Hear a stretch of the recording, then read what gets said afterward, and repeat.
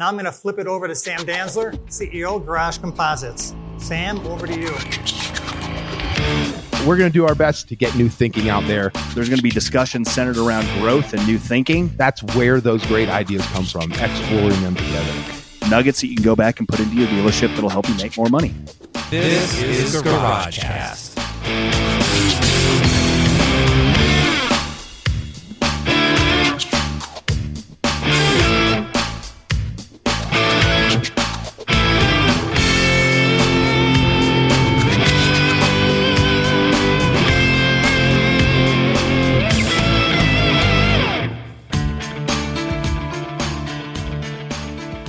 Tony Gonzalez, actual CEO of Garage Composites, not happy with that intro, I'm sure. Front row. How you guys doing? That was horrible. That was gross, actually. I'm going to ask that question again, but I'm going to remind you that we are in a convention center full of the coolest toys known to mankind, with the coolest vendors and the coolest people that live the power sports lifestyle. We're also in Las Vegas, and there's an open bar right there. I can see it. So again, how you guys doing? Thank you. Good Lord. I even wore my fancy shirt for you guys. Actually, I wore it for Mandy. I wore it for you particularly. Garage Composites, if you don't know the name, you might know Garage Cast. It is our podcast. We will be podcasting live from this stage. We're in our 5th year with that podcast, which is pretty cool. Never thought that would happen. We're going to be fielding a bunch of questions from you guys. We're also going to be podcasting live from the show floor. So as we talk about disruptive thinking, we're going to get into some neat content up here on the stage. But if you guys have something cool or neat or something you think the industry's not talking about, come find us. We're opposite of CF Moto for both days. We'd love to hear from you. We may even put you on the air for 5 or 10 minutes. So I'm sincere about that. Please come find us later.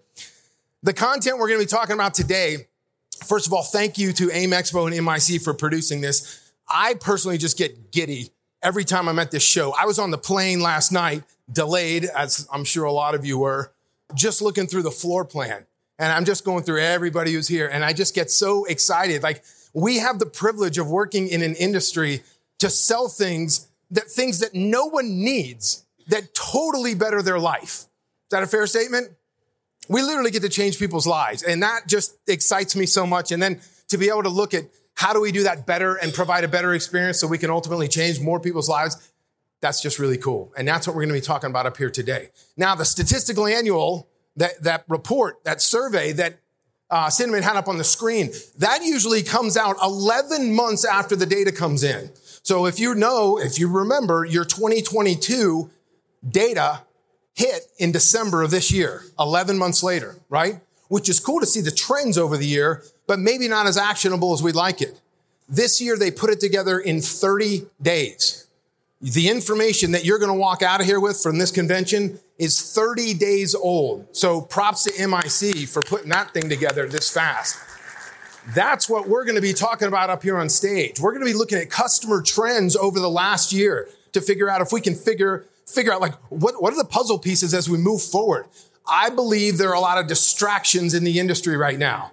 I think between the war and the economy and the inflation and the election and interest rates, people are, what's going on? Well, let's look at what actually happened and see if we can predict forward what 2024 might look like. So I had the privilege of hosting this panel review. I've got 3 bigwigs from the MIC. We've got the chair, the vice chair, the secretary, treasurer. These guys all have day jobs with Yamaha and KTM and NPA. So let's welcome them to the stage right now. Derek Brooks, John Hines, Jim Woodruff. Come up, guys. So we took a couple pages. This date is as fresh as Friday, just so you know. We were on a conference call Friday, picking this book apart and taking about 7 pages out of it. And we said, you know what? Forget PowerPoint, forget slideshows and all that. Let's just take 7 pages, build a PDF around it. I'm going to do my best to show it on the iPad on the screen so you guys can see as we're talking along. And we're just going to have a chat about where the industry is going. So, guys, ready to go? Ready? Ready to go. All right. Derek, I'm going to come to you first on that first page as I open this up. There's a giant overview. What jumped off at the page of you with this overview? Well, first of all, good morning, everyone. Thanks for having me here. It's a pleasure. Really exciting. Just to jump right into it. So this page that we're going to start with first. So this is a pretty big overview. So you can see at the top it says motorcycle population. So, of course, this is the total population, not just new units.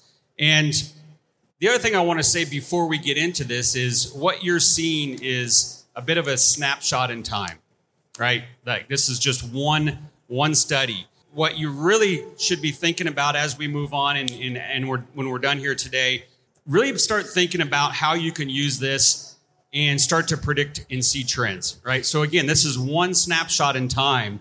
What's really valuable is you've got these same annuals available from all the previous years. So I guess just to jump right into it on the first page here, just some obvious big numbers here: 11.6 million units in use and 8.9 million users. So roughly 1.3 units per person. So that's interesting information. Again, go back and look at the old historical studies from the years past and see how that's changed over time. That's where you can begin to see trends. And speaking of that, we'll get into some more of the specifics here in just a moment, but a little bit to the right there, on highway, off highway, and dual, you can see the percent of each one of those that makes up the market. And again, we'll get to that in just a moment, but there's definitely been some movement there. Jim, anything to add to that one? I second what Derek said. This is one example of the tremendous amount of data that's available to MIC members.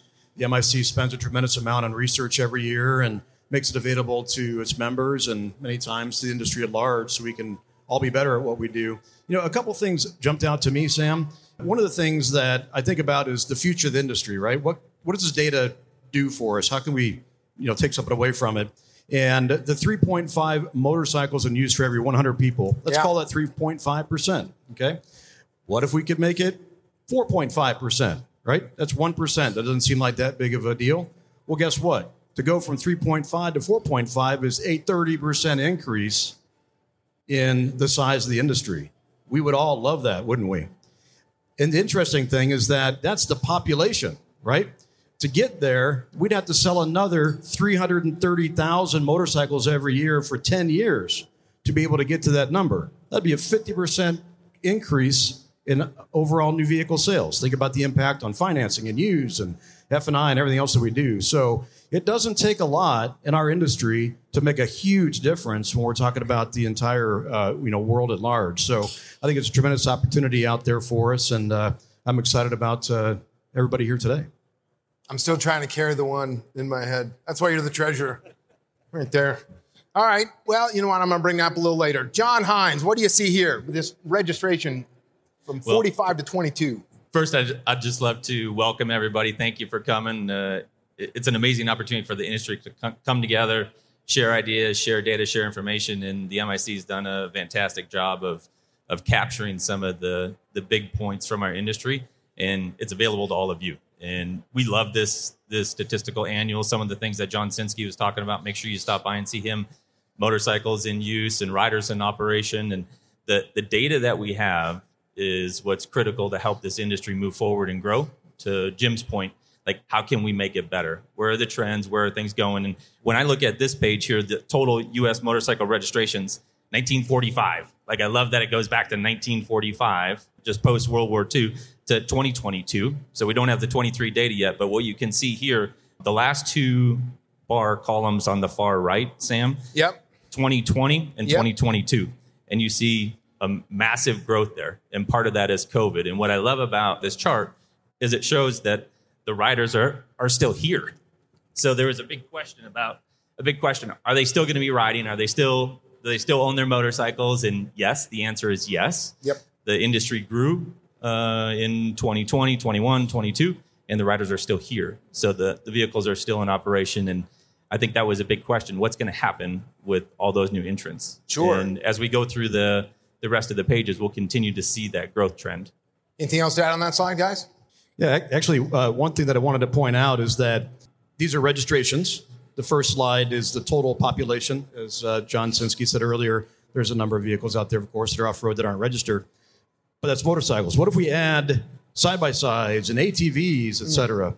The total population of the power sports industry is more than double that size. It's over 20 million vehicles in use in the U.S. So, we all serve a tremendous market out there, and I think there's a lot of value in this data. Yeah, it's a great point. That's the one I was going to make a little bit on the last slide. You sit there and you look at 2005 at 6,230,000, And then you realize that it's about that time we started going away from being motorcycle dealers that also carried ATV and UTVs to primarily UTV dealers that also carry motorcycles. And when those aren't registered in certain states, that goes into the number too. So as we escalate up to 9,500,000 registrations, not including the states that don't register these. So the industry is actually bigger than we're seeing on this trend line. It's definitely a good trend line. Derek, talk to us about that next slide here. Yeah, actually, can we skip ahead one slide real quick? Sure. Because I touched on this just a moment ago, and I had this slide in mind, so I did want to spend just a moment here. So if you see at the top there, essentially this is new motorcycle sales, and it's listed by year. This is where you can really start digging into the data, right, and start to form, hypothesis, or at least start to see some trends. So if you, first of all, what's really interesting, I think, about this chart is it not just units, but you can see the dollars. And I apologize, it's a little bit hard, but on the far right side of the screen, you can see dollars, total dollars in billions year by year.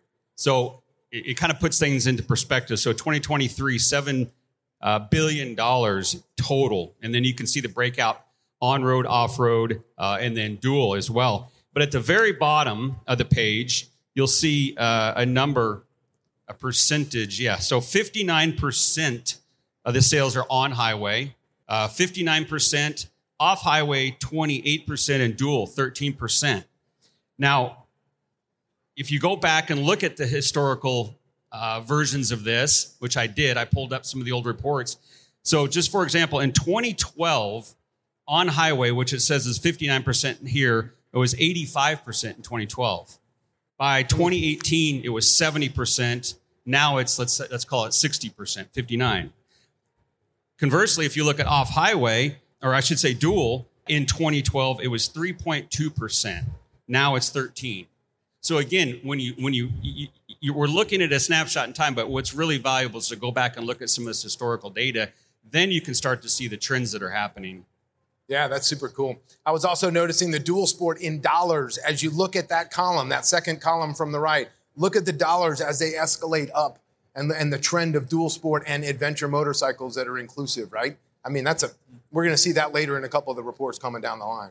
I mean, to Jim's point earlier about growth in the industry and what would we have to do in the next 10 years, if you look back at 2013 dual sport, there was 35,000, now there's 86,000. So dual sport has tripled in the last 10 years. Growth in dual sport, off-highway units have doubled, and dollars have nearly done the same. So 2.5x on dual sport and doubled on off-highway dollars. So if we can continue that trend in those areas and get on-road back up, which we're also seeing trends with small displacement and growth again in a complete new category, really, for the United States.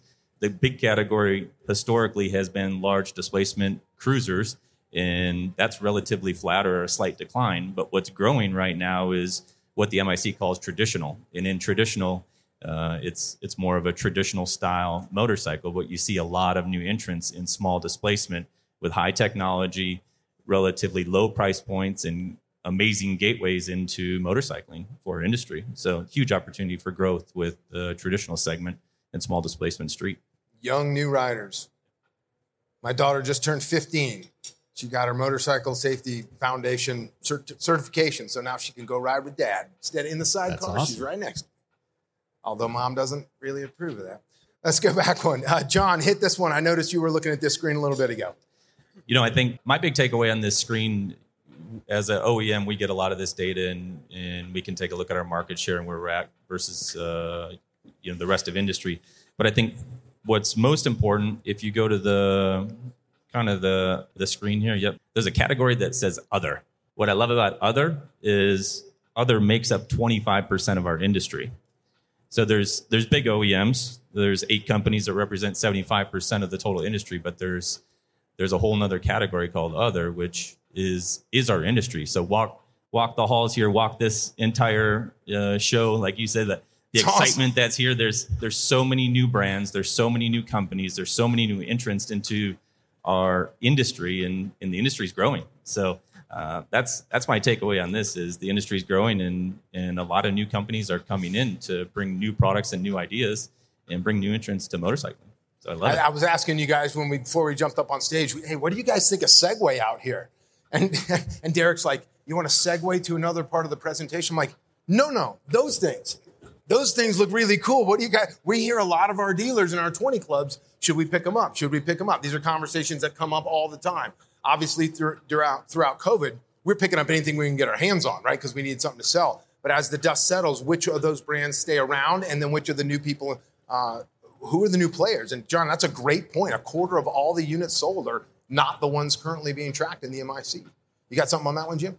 Yeah, a couple thoughts. I mean, the first one is on the slide that Derek was talking about with the columns of data. You know, it does show the evolution of the industry that's occurring right before our eyes.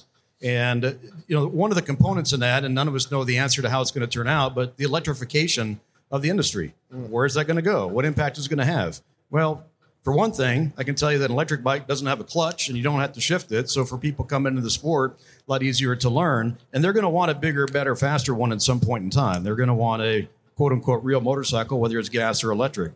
So it reminds me of actually back in the early days of motorcycles, back in the 1900s, right around the turn of the century, when people were trying to figure out how to put a gas motor into a bicycle and ride around on it. And of course, now we have the motorcycle industry. Same thing's happening with electric bikes.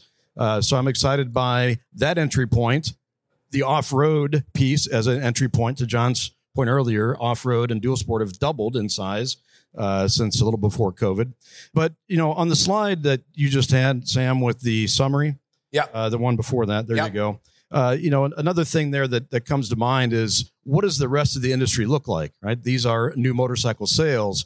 But when you add in off-road, whether it's a side-by-side or ATV, et cetera, you know, a non-motorcycle that's still a power sports vehicle, it's about double that, right? So you add another 600,000 plus vehicles a year, and then you add in the used market. How many of those are being sold every year? It's almost double again. So we're in the 2.5 to 2.7 million vehicle range a year in the United States for power sports vehicles being sold. That's about 4 times bigger than what you see here. That is the impact that we all have. We're all involved in that. And one of the things that's interesting to me, to the dealers in the room, is that less than a third of those vehicles go through a dealer's doors. What a tremendous opportunity for the industry and for dealers to provide a better consumer experience and to get more people riding more often. That's a generous number, too, that less than a third, implying that 33% go through the dealer network that's out there. We found that number to be closer to 80% not going through the dealer network, their driveway to driveway, and the opportunity that pre-owned allows. Not to mention the fact that if you don't have the segment of new that you want to chase down, can you replace it with some pre-owns that are in that segment or that model or that niche that you happen to have in your neighborhood? Yeah, good point, Sam. And as you know, many people that are involved in every day will tell us is that many times used is the gateway to new. Yeah. I don't know the latest data, but a number that sticks in my head is for one of the major brands, 70% of the people that buy a new one of those brands owned a pre-owned one before. It's the gateway. You see how he snuck in the pre-owned from the NPA over here? See how he got that in there? And there's a spreadsheet available later, Sam, for the carrying the one challenge you got. I'm sure. For the record, if you guys can't see the stuff on the screen, again, this book is available to you now in the back, right? So make sure you grab one of these on the way out the door. You did bring up the fact that, you know, motorcycles, we started by taking a little engine and putting into a Harley Davidson or the Ducati with the Cucciola engine in there, right? And like the history of how we came to be the motorcycle industry, and you are seeing that with the electrification in the industry. I'm excited to talk to Pat Huss today from Felt Bicycles, who's here, about how the electric bicycle component is fitting into power sport dealers, because it hasn't gone the way we thought it was going to go, but there's some real wins out there. So make sure to listen for that podcast when we get Pat on. I think later today we're doing that. John, did you have something on that? If not, Derek, I'm going to go to the next slide with you. All right, let's go. Let's talk about here on the value of the industry. Okay, yeah, big number. So again, this is, as Jim pointed out correctly, we're only talking the motorcycle industry here. But if you look halfway down, you can see $7 billion with a B, in new motorcycle retail sales. However, at the top, what's kind of interesting, you can see the total value, including everything else that's listed there. New motorcycle sales is only 23% of that, right? So it is an impressive number, but then again, it's less than a quarter of the total. So just picking up on that point to Jim in used bikes, parts, service, accessory, apparel, like walking through the floor yesterday when we got here, like all of those areas are represented here in a major part of our industry. So for me, it's a pretty stunning number to, number one, 31.1 billion out of the total industry, but then only 23% is coming from new motorcycle sales, which is the largest revenue generator inside a dealership. So then think through all of the other products that are making up the rest of that 31 billion. And it's an impressive industry, the amount of companies, the infrastructure that's required, the customers that are coming through, the service, the customer service, like everything that you talk about in Garage Composite 20 groups with the industry's dealers on the value that they provide and the enjoyment that they bring to customers' lives through all of these products. Well, I'll tell you, as we're talking about this just hit me. You're sitting here talking about the rest of the industry and the value that brings into it. For years, we've said that the gateway drug to a Harley-Davidson is a Harley-Davidson T-shirt. People buy the T-shirt, and then they get excited by the brand, then they ultimately find their way into a Harley-Davidson out there. But we think about, I'm just going to say it for what it is, the disdain that some general managers at Harley stores have for the motor clothes department. It's just that department that's over there. And I'm like, do you understand what you're saying? Do you hear yourself? And quite frankly, as we see more consolidation and automotive organizations buying out power sports stores, automotives, they're known for turn inventory, right? Major unit inventory, turn the inventory. And we're seeing a lot less excitement levels from people in our 20 clubs for the parts department and for the service department. It's almost like they're necessary evils so that we can keep selling major units. And this number right here on the page is a clear indication that we could put a lot of time and attention into that to retain the customers. I mean, I may have been on your showroom floor once to buy the major unit, but I'm in your parts department all the time, and I'm in your service department all the time. And what are we doing to really make the customer experience worthwhile in those other departments? Go back to the first page, over 9 million registered vehicles in use. Yeah. And if there's vehicles in use, then they need accessories, they need helmets, they need parts, they need service, they need to come into our dealers, and they're a major part of our industry. Sinski mentioned cold storage, vehicles in cold storage, so we can take a look at what that number is, but the opposite side of that is what's in use. So take a look at what's happening right now with racing. Supercross this year is kicked off and been amazing. Every single stadium, with the exception of Detroit, which is a 65,000 person stadium, has been sold out. And all of the local races are full. The National Enduro Series, they sold out within, I think, 10 minutes for the first race of the year. GNCC is coming up. Like, flat track is coming up. Like, it's such an exciting time, and there's so many people that are riding motorcycles, and they need everything that our industry has to offer, especially on the parts, garments, accessory, and service side of the business. So I think that's the big takeaway on this slide, is how important that piece of our business is. Let's bounce over to this slide right here.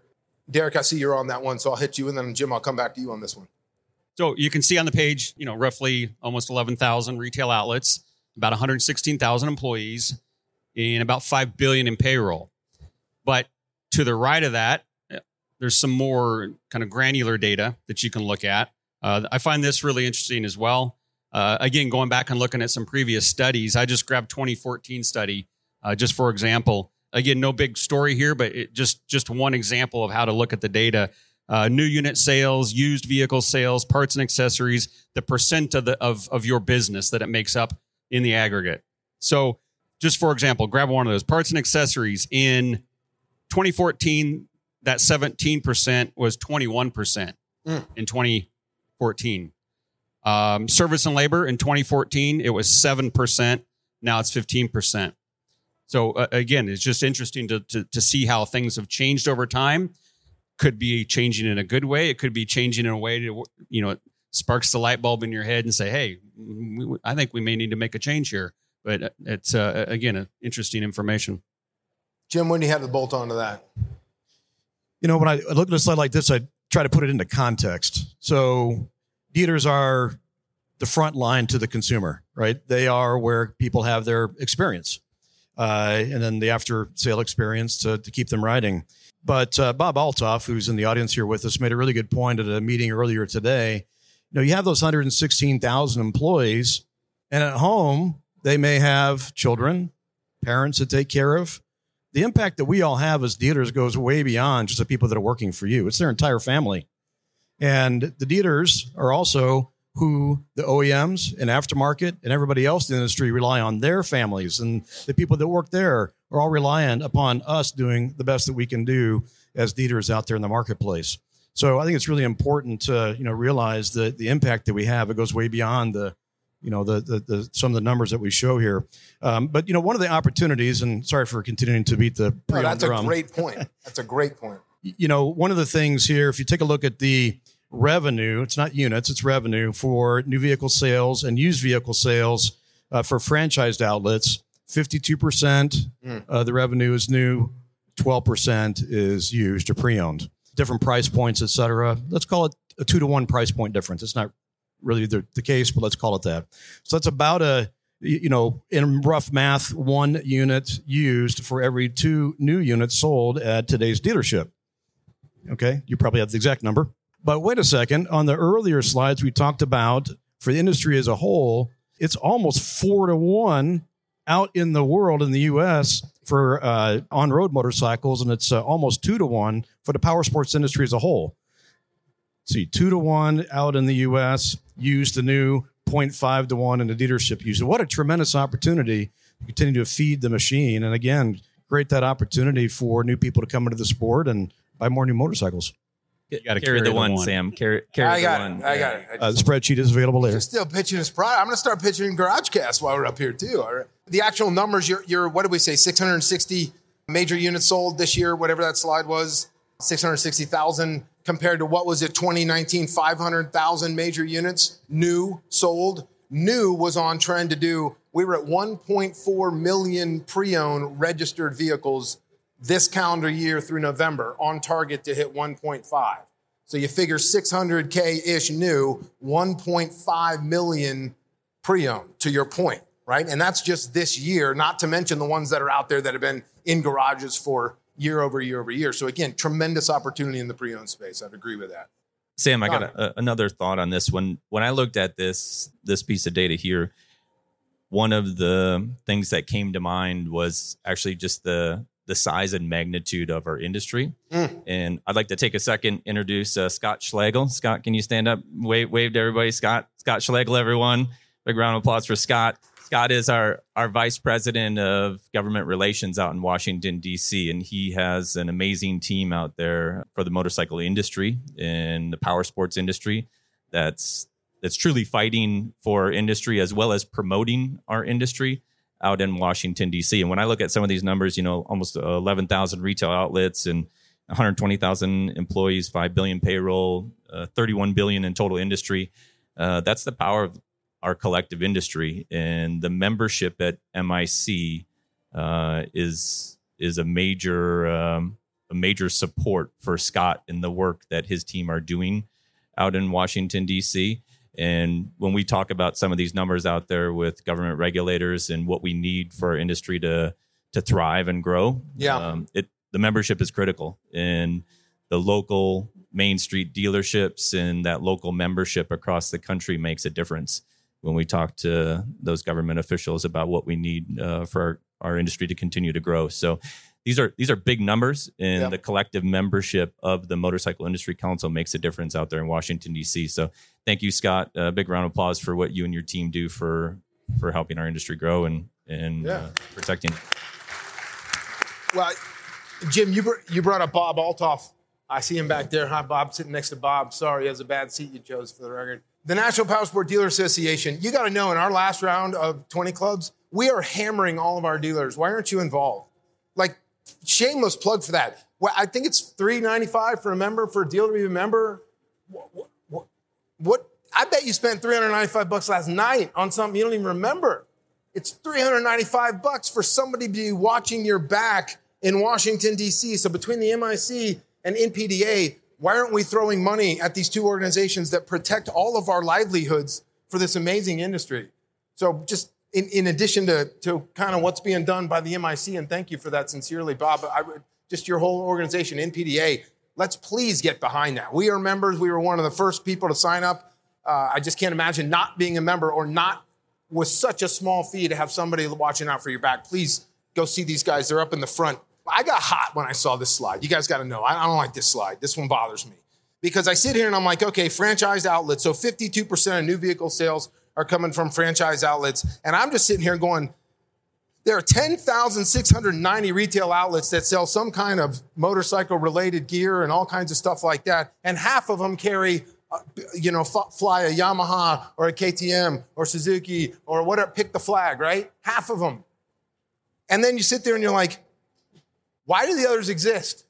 And I know some of you don't want to hear that. Like, stop talking, Sam. I'm just kind of curious. If we did a great job in our retail brick and mortar franchise stores, there's no reason to go find aftermarket stores that are out there. And I'm all for the aftermarket store, but I just want you to think of the headroom for both sides, right? If there's this many locations out there, 10,690 retail locations, and half of them are actual franchise, there's opportunity for everybody in the space. But I think the part that really gets me is this parts counter invoice, $120. Like, if I came in for a GoPro and you didn't send me home with a chest strap and a memory card and an extra battery and an extra charger, like, how is it possible that the average ticket is $120? And I just ran the math coming off of our national averages. Just so you guys know, that number's $143 in the Harley space and $155 for our average dealer in the metric space, which, okay, better than $120, but really $120, $150? We really can't come up with. I was just in the coffee shop this morning and I got a coffee and the lady said, which muffin would you like? Which muffin would you like? Okay, not would you like to add a muffin to your order? And I'm like, I must look like a muffin dude to her, which is all right. And then the lady behind me went up there and then she said, ma'am, could I interest you in a bottle of water to go with your juice? And I thought, why does she get water and I get a muffin? And then I asked the general manager, why are they asking me if I want something additional? And she says, we train on it every single morning here. We just pair like-minded items. If you're buying a juice, you probably want a water to go with that. If you're buying a coffee, you might want to sit down with a Danish or a muffin. I'm like, why can't we get that through to the parts department? I don't understand how that can be so difficult to get through the parts department. Because if I buy a new toy and I go in the parts department, do you know what I want? All of it. All of it. I want all of it. And invariably, I think that people go to the internet because of your store, not instead of your store. I believe that you just rang me up on the thing I asked for, and then I went out the door giving you $120, and I just see massive headroom inside of this slide right here. Tremendous opportunity. And I just like to say that Sam walked out with that coffee and a muffin, and it was $120. That was good too. We're in Vegas. That's good. Miranda, that was her name, in case you're wondering. Let's drop down to this one. Jim, I see that you're on that one right now. What do you have on this slide? Rider profile. Yeah, there's you could probably spend a day talking just about this, but I think that the first thing is that this is just one of the examples of all the information that's available to you as an MIC member. This is in the Statistical Annual, obviously. This is what we're looking at, but this comes from other research that the organization does and shares with its members. We've got demographic data. Who are the buyers and what are the profiles of them by product segment? The ages, how many years they've ridden, how many are first-time buyers. The next slide that we'll be talking about has some information about off-road, which isn't on this particular one. But my recollection is that the off-road study that we did during COVID said that I believe it was roughly half, if not a little bit more, of purchasers of new off-road vehicles were first-time buyers. That's amazing. So, if you're planning your business and you're trying to think about or figure out, hey, not only what do I need to make, how many of them, but who's going to buy it? Do I need to have financing lined up, et cetera? It's all here. It's all available to you. Love it. As Jim said, this is one snapshot, in which we mentioned that before. But the first 23 years of my career, I was in product development, product planning. So I lived and breathed data almost every day. And I look at data like this, and more often than not, I end up with more questions than I have answers when I see a data report, right? Because the report that you get is whatever the person that put the report together, what they wanted to give you, what they thought was important, right? So I always look at data and think, yeah, but what else, right? So I see statistical stuff on the news and you wonder on the backside, okay, but what aren't we hearing about? I think once, as just mentioned, this is where you can really, really start to tell the story. And I look at data almost like a book with the words all jumbled up. right? And it's up to me as, a senior manager or an owner or, president, vice president of your business, anyone that's making strategical direction or decisions, you kind of need to look at data just like that, like it's jumbled up words in a book, and you need to put the words together in the story that helps you, right? So again, this page to me, this is where the money's at, because this is the customer. These are who's buying. But I really encourage, dig into this, ask questions. We'll be around, the rest of the day, if not tomorrow. Buckner's here as well. But this page to me, this is where it really kind of gets exciting, because you can start to see trends happening and things changing. You already mentioned first-time buyer. You can see the difference. It's super small on here, so I don't want to get too much into it. But just segment by segment, the mean and median age, which, okay, yes, adventure tour rider is older than an off-road rider, but you can start to see similarities between the different segments. So that, I don't know, to me, maybe I'm geeking out on this a little too much, so I'll shut up. No, I love it. It is like a puzzle, right? And you got to put it all together. Here's a bunch of data points. You throw the puzzle out, and then you got to build this whole thing. John, talk to us about the adventure bike rider, because you had some interesting points on that. As I was looking through this, there's a couple of things that stand out. And actually, I was chatting with Jimmy Lewis right before this. Jimmy's here, and Jimmy's comment to me was, I came to see what's going on in the industry, and am I doing the right thing? And I think that's probably a fair statement for a lot of us. Are we doing the right thing? Are we focused on the right thing? Are we focused on the segments that are growing? If there's a segment that isn't growing, to Derek's point, why? What do we have to do about it? And as we go through this report, you kind of go from a big macro level, total industry, down to each of the different segments, and now we're into the riders, and you can really start to understand segments that are growing, and then understand why they're growing, or if there is a segment that isn't, what's happening there. What do I have to do as a manufacturer? What do I have to do as a aftermarket supplier, as a dealer, as a media outlet? What's interesting to people? What products are people buying? So all of this information is in here. And a couple of things that stood out to me, sport across, or you're on adventure there, but scroll over to sport. This top line, that 40%, just to the left of that, that's percentage of first-time buyers. So that's a major standout point. 40% of sport buyers are first-time buyers. So who's coming into the industry? We see it right now with a lot of small displacement sport. I talked about small displacement street in general with traditional bikes, but we're seeing a resurgence in sport bikes again. If you go down just on sport there, you can see mean age. So average age is 36 years old.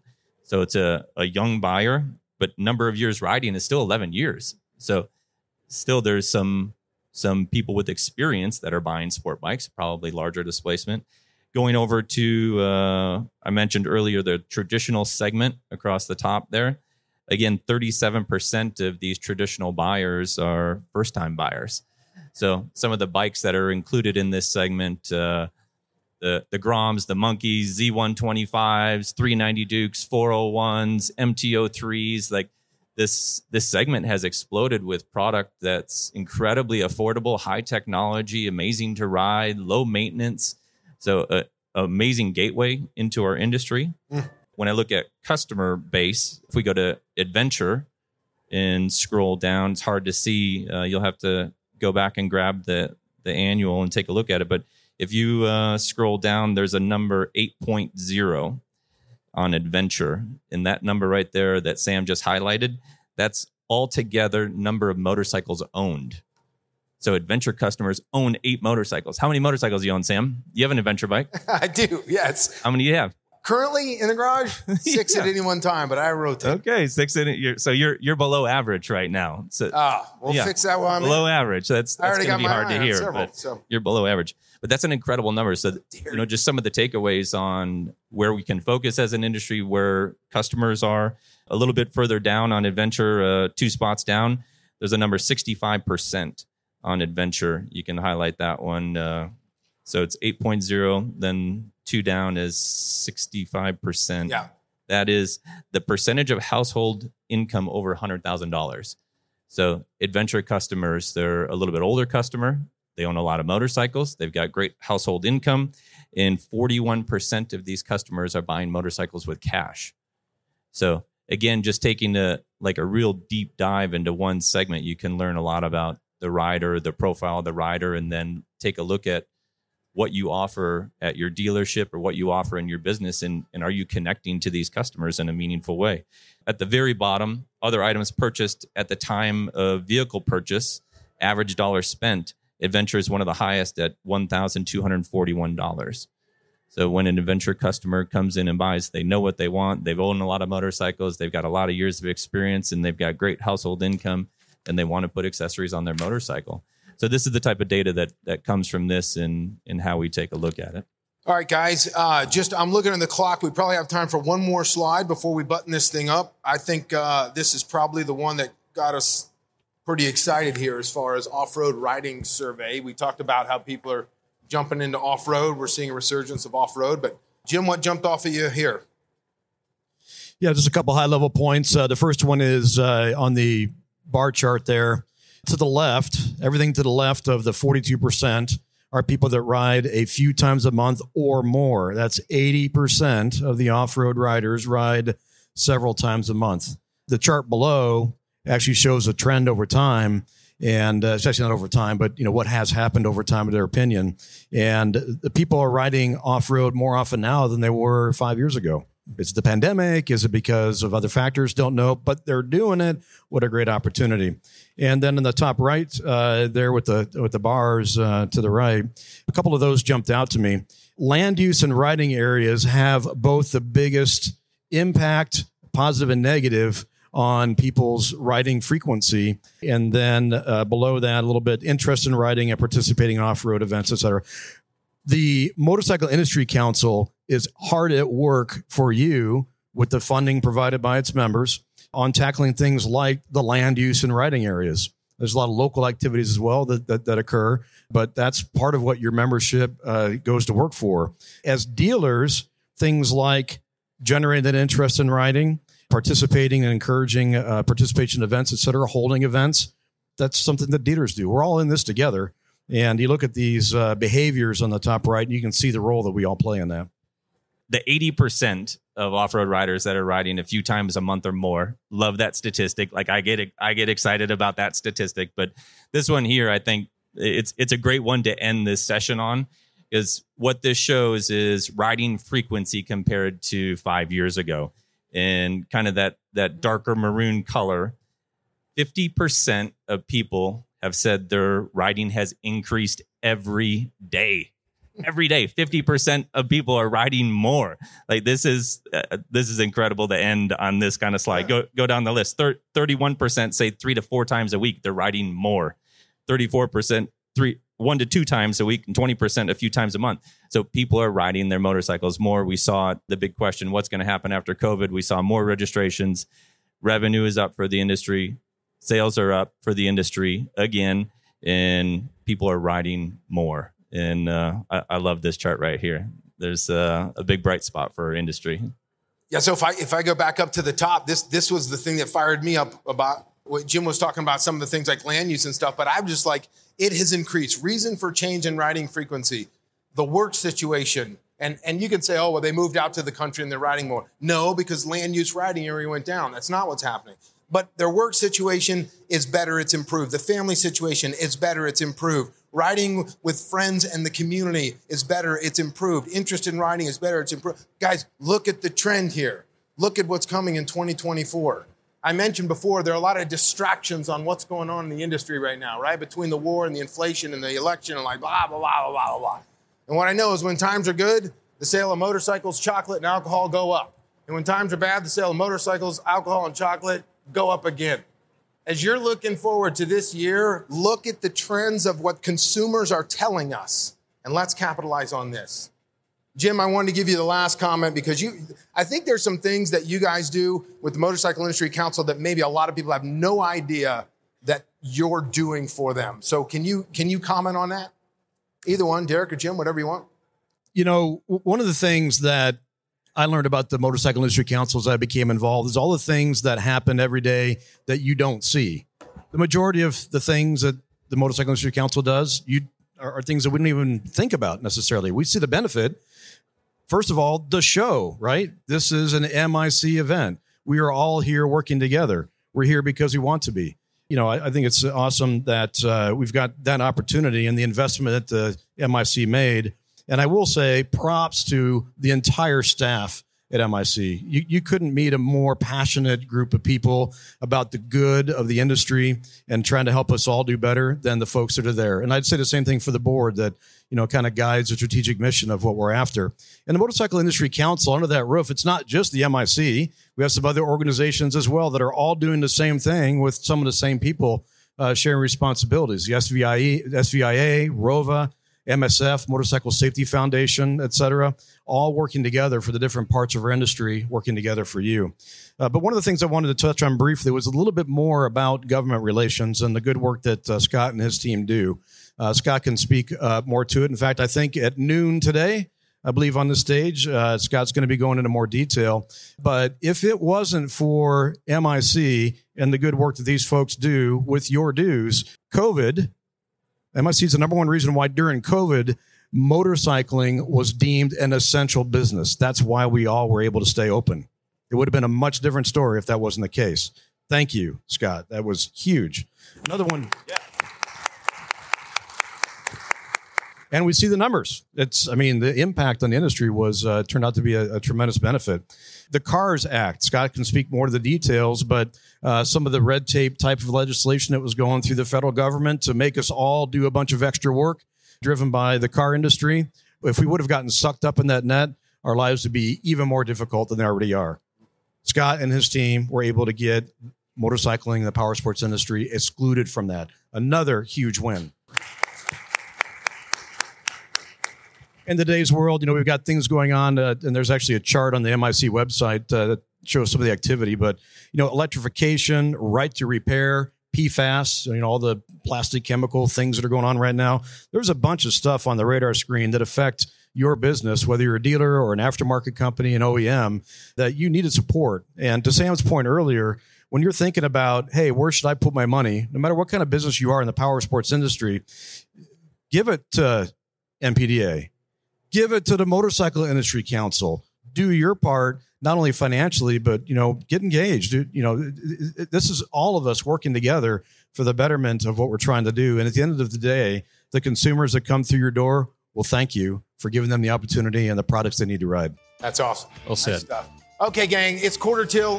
We're going to be hanging out here. The next session starts at the top of the hour right now, so we got to call it quits. I wanted to thank you guys for coming here. Thank you to the MIC and AIM for hosting this thing. For Jim, for Derek, for John Hines, appreciate you guys being on the panel review, and enjoy your session over the next 2 days.